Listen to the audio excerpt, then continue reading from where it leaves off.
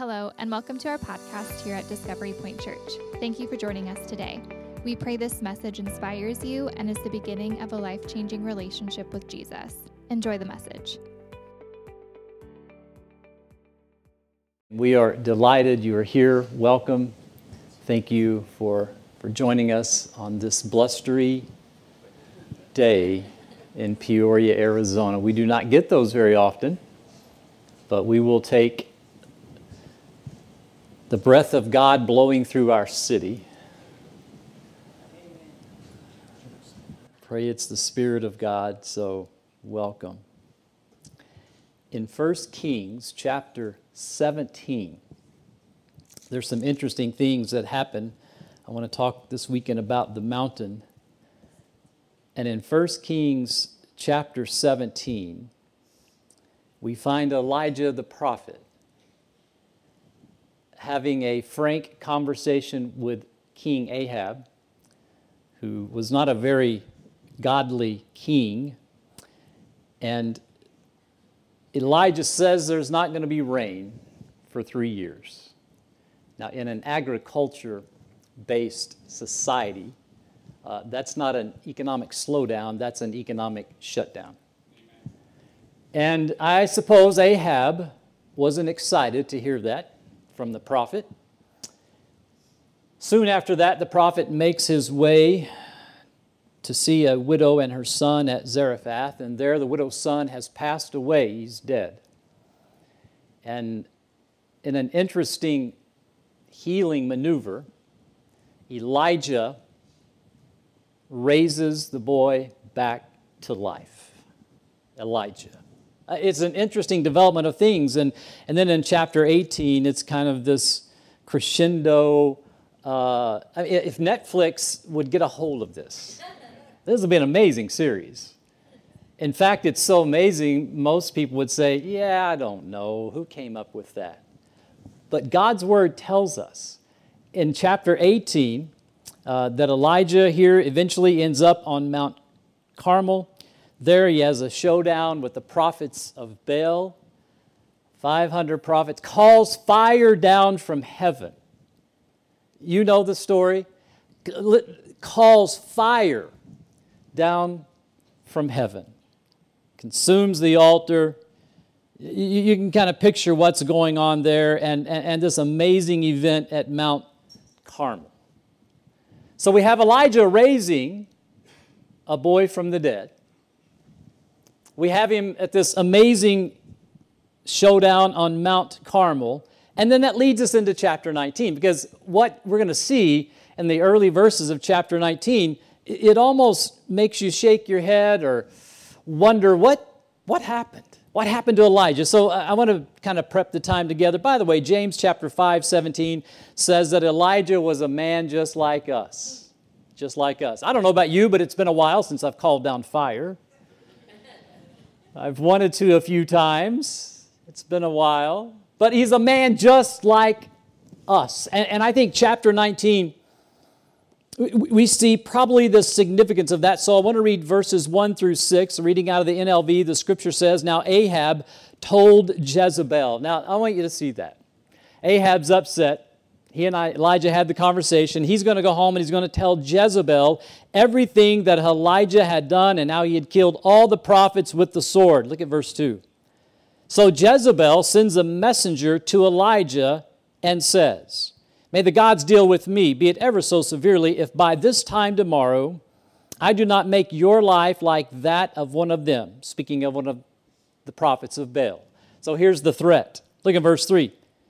Elijah was afraid and he ran for his life. Now he's raised a young man from the dead. He's called down fire from heaven. He's consumed the altars of Baal. He's taken out the prophets of Baal. And in one threat from Jezebel, one threat. And the scripture says that he is afraid and he's running for his life. Isn't that amazing? He comes to the place called Beersheba there in Judah. He left his servant there while he himself went a day's journey into the desert. He came to a broom tree and he sat down under that tree and he prayed that he might die. Look at what he says to the Lord. "I've had enough, Lord," he says. "I want you to take my life. I'm no better than my ancestors. Then he lays down under the tree and he falls asleep. All at once an angel touched him and said, "Get up and eat." He looked around, and there by his head was a cake of bread baked over hot coals and a jar of water. He ate and drank, and he lay down again. So that kind of just gives us the framework or this idea of the mountain. So let's pick it up a little bit. But what I want us to see is that in chapter 17 and 18 of 1 Kings, I see a prophet, I see Elijah, and I see the amazing things that he does. And then I hear the words of James that I'm a man like Elijah. He was a man like us. And I'm like, I don't think so. And then when I read the early chapters of 1 Kings 19, I'm like, well, wait a minute. Maybe I am more like Elijah than I actually had ever realized. Because I do get fearful.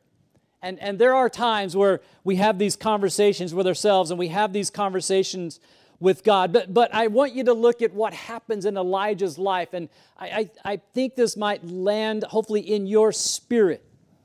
Because there are those times in life where we are discouraged, where we're hurting, where we're uncertain, where we are anxious, where, dare I say, we might even be depressed to some degree.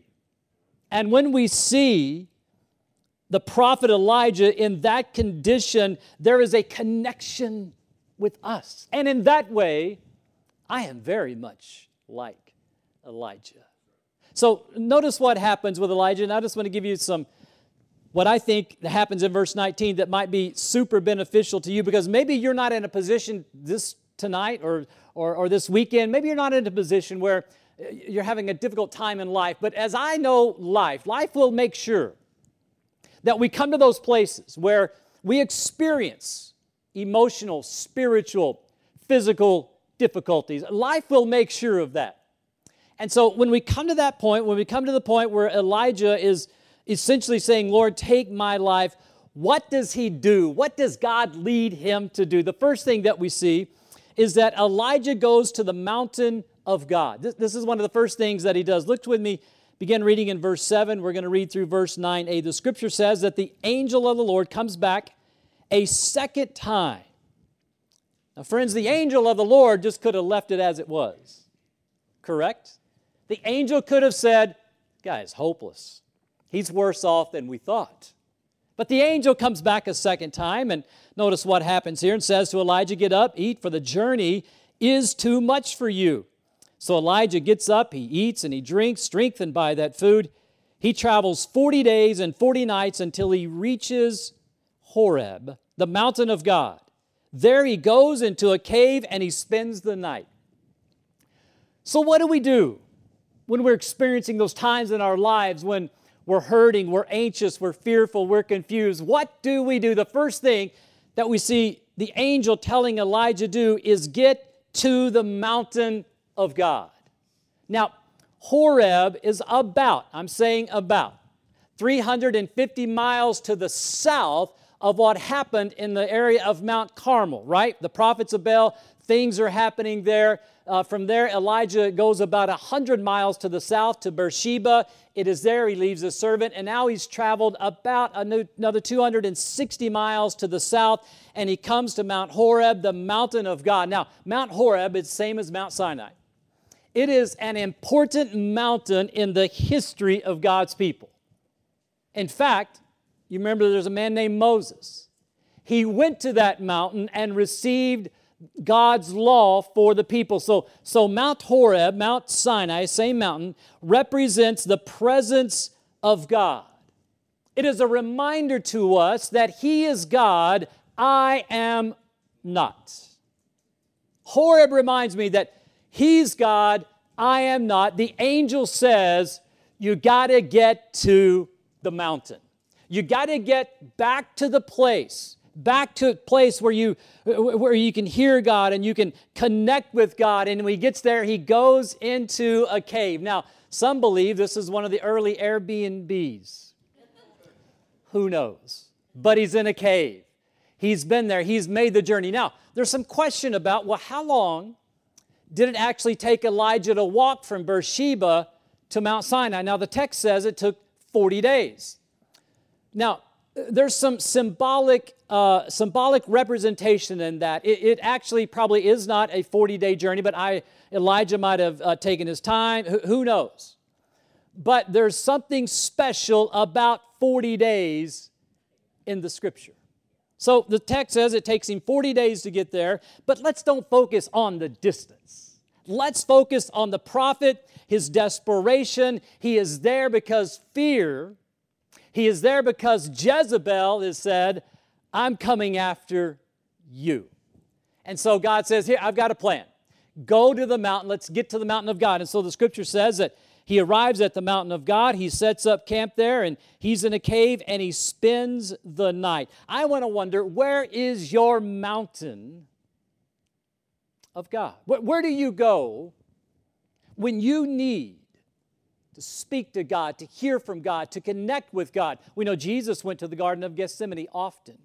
There was a place in his life. Now, those places aren't easy to find, and maybe you don't have that place. You're like, actually, Pastor, it's in my car for about 10 minutes. Okay, get what you can get. Take what you can take. But get to the mountain of God. Now notice what happens next. When we get to the mountain, when he gets there, on that mountain, the second thing I want you to see is that Elijah hears the whisper of God. Look with me in verse 11 and 12. Look at what happens here.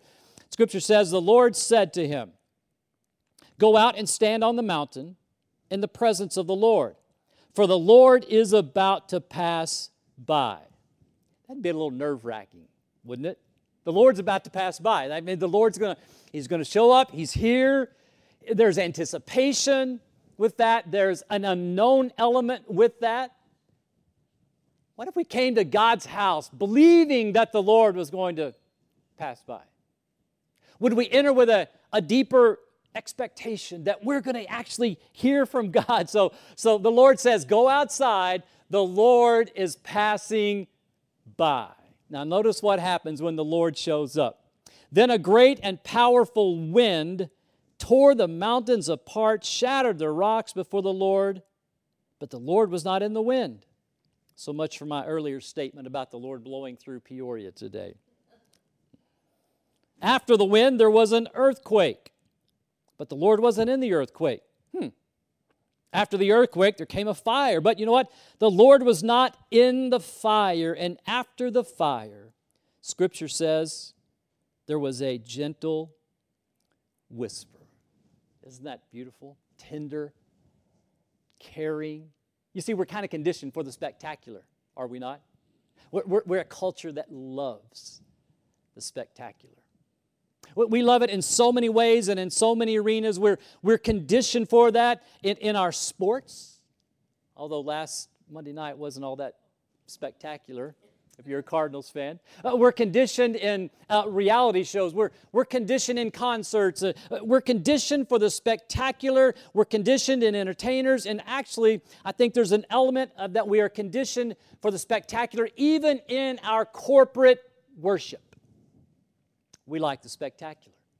We like it big. We like it loud. We like it bright. That's how we like it. But isn't it interesting that on the mountain, God is speaking in a whisper. He displays the power of wind, earthquake, fire, but he chooses to whisper to the prophet. The prophet's hurting. The prophet's down. The prophet's confused. He's scared. He's on the run. And God comes to him in a whisper. I have often wondered, why did God come to him in a whisper? Why? When you whisper to your children or to your grandchildren, what happens? What has to happen physically when you whisper to someone? Yeah, they got to pay attention. What else? You got to move in close. You got to move in close. Do you see the intimacy of God in the story? He wants him to come in, not just to tell him something. There's more to it than just saying something to the prophet. There's more than the whisper, like a loving Father, the Almighty God. Elijah, come here. I got something to tell you. Come here. Isn't that fascinating? Doesn't that speak to the beauty, the gentleness, the care, the concern of a loving Father? He's got the wind, He's got the earthquake, He's got the fire. Sounds like a 70s band to me. Wasn't there a band called Earth, Wind, and Fire? They were not the originality of that, by the way. It's here in the Scriptures. The gentle whisper. Now notice what the whisper looks like. So on the mountain we see that Elijah is going to hear the whisper of God. Then notice that Elijah is going to answer a question. Look with me in verses 13 and 14. So when Elijah heard it, speaking of this gentle whisper, the Scripture says that he pulled his cloak over his face and he went out and he stood at the mouth of the cave. Then a voice said to him, what a question. What are you doing here, Elijah? What are you doing here? Wow. Look at what happens in verse 14. Elijah replied. By the way, this is the second time he's had the same reply. He had the same reply in verse 9. Notice what he says. He says, all right, listen, God. Here's what I want you to hear. I've been very zealous for the Lord God Almighty. He's giving us his resume, right? He's like, have you not been paying attention? Did you not hear what happened at Mount Carmel? Did you not hear what happened at Zarephath? Have you not heard any of that? Look at what he said. He's like, I've been very zealous for the Lord God Almighty. Now the Israelites, those people that I go to church with, they've rejected the covenant. They've broken down your altars. They put your prophets to death with the sword. I am the only one left, and guess what? Now they're trying to kill me too. That wasn't true. It wasn't true. He's answering the question. God is asking, what are you doing here, Elijah? Twice he answers the question. He answers it the same way. He's like, Lord, are you not hearing? Are we disconnecting with communication? I've answered the question. I'm the zealous one. Your people they're losing it, right? I'm the only one left. You ever had those times in life? I'm the only one that does the dishes around here. I'm the only one that cleans up. I'm the only one that picks up what the dog does in the back. You ever had those moments?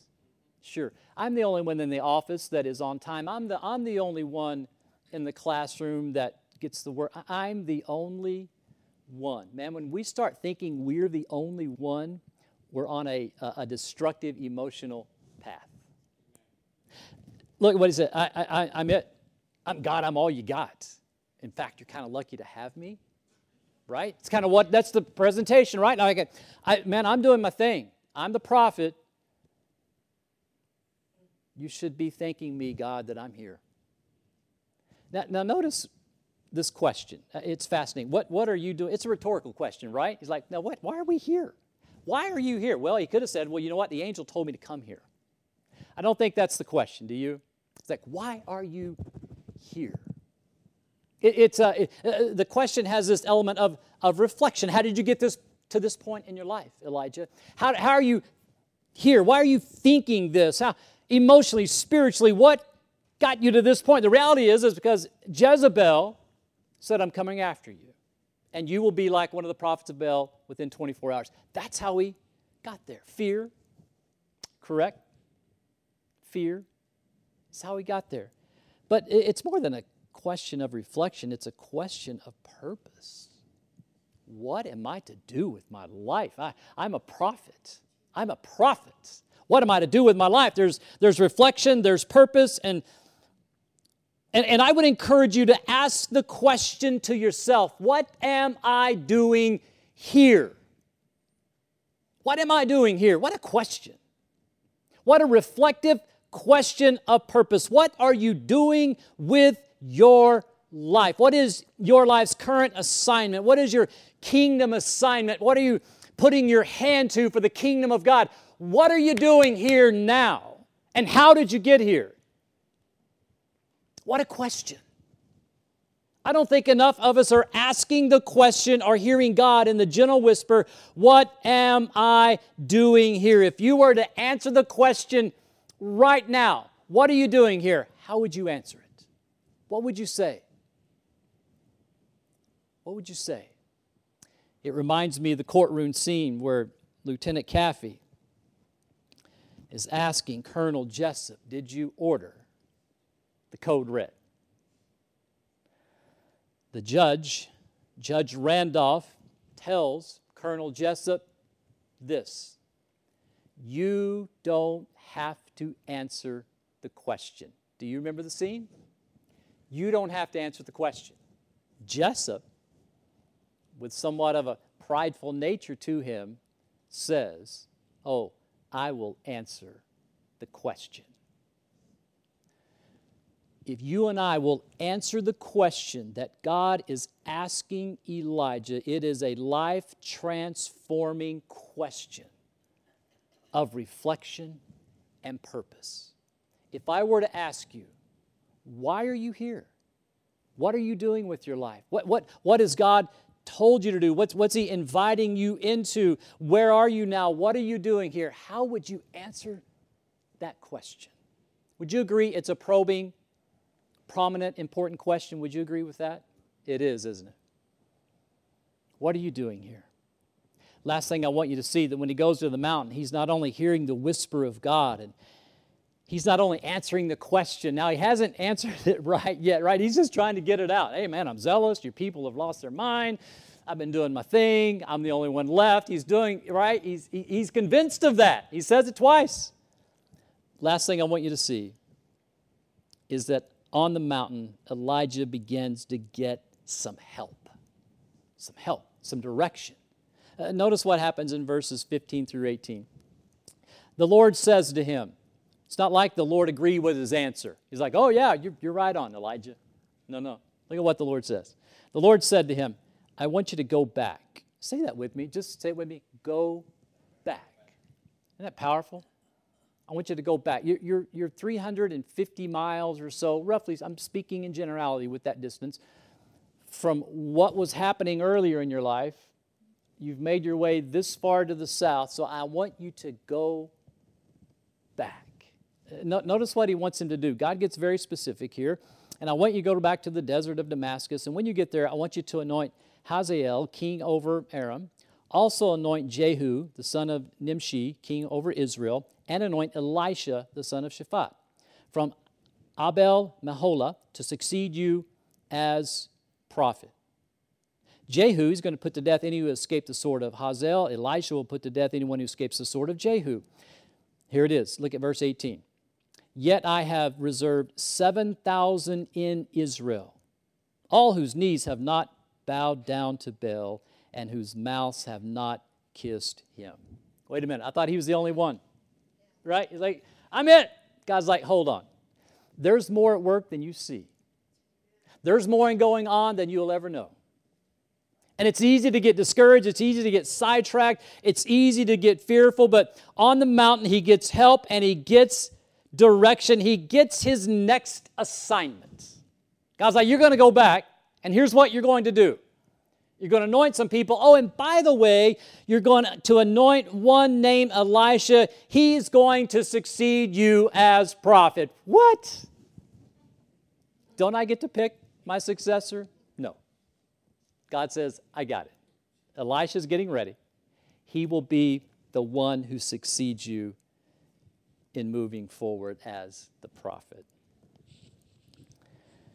In that way, aren't we like Elijah sometimes?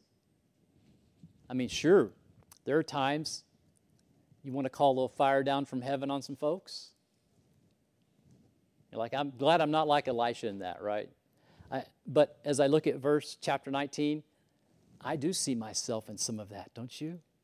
I see myself if someone says something to me or someone doesn't say something to me, I can be fearful and I can run and I can be afraid and I run from what God has called me into. But the good thing is that God sends him to the mountain. And it is on the mountain that he hears the voice of God. He answers one of life's most incredible questions.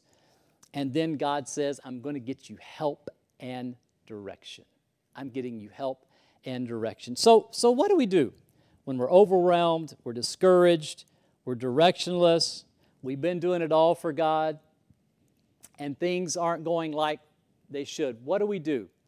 You get glad. Say it with me. Get glad. Get glad. Wasn't that a trash bag commercial years ago? I'm just thinking of that. Glad bags. What's that mean to get glad? You got to go meet with God. You got to go meet with God. I used to work with a pastor here locally when we first moved to Phoenix, and after staff meetings from time to time, he would tell the staff, all right, this week I'm going to the mountain of God. In other words, leave me alone. The G stands for go to the mountain. Go to the place where you can meet God. You know, sometimes maybe it's like, hey, I'm going to take a weekend off and I'm going to go to a place, or there's that place in your life where you seem to hear God better and clearer. Sometimes it's maybe not in a corporate worship setting, right? G, go to the mountain. L, listen for the whisper. Listen for the gentle whisper of God. The gentle whisper. Sometimes do you think you hear the Lord when you're laying down sometimes? I do. Sometimes I hear Him when I'm sleeping, right? Sometimes I think I hear the Lord better in those moments than in many other times. So go to the mountain. Listen for the whisper, all right? Answer the question, what am I doing here? What am I doing here, right? Emotionally, spiritually, physically, with my career, with my kids, with my marriage. What am I doing here? And D, you need to decide to get help. Decide the direction. You know, someone told me years ago, one of the most spiritual things that we can do is make a decision. Isn't that powerful? Make a decision. Thank you so much for joining us on our podcast today. We pray you allow this message to transform you to take what you learned and share the love of Jesus to those around you. You can stay informed and connected by following Discovery Point Church on all social media platforms. Thank you, and God bless you.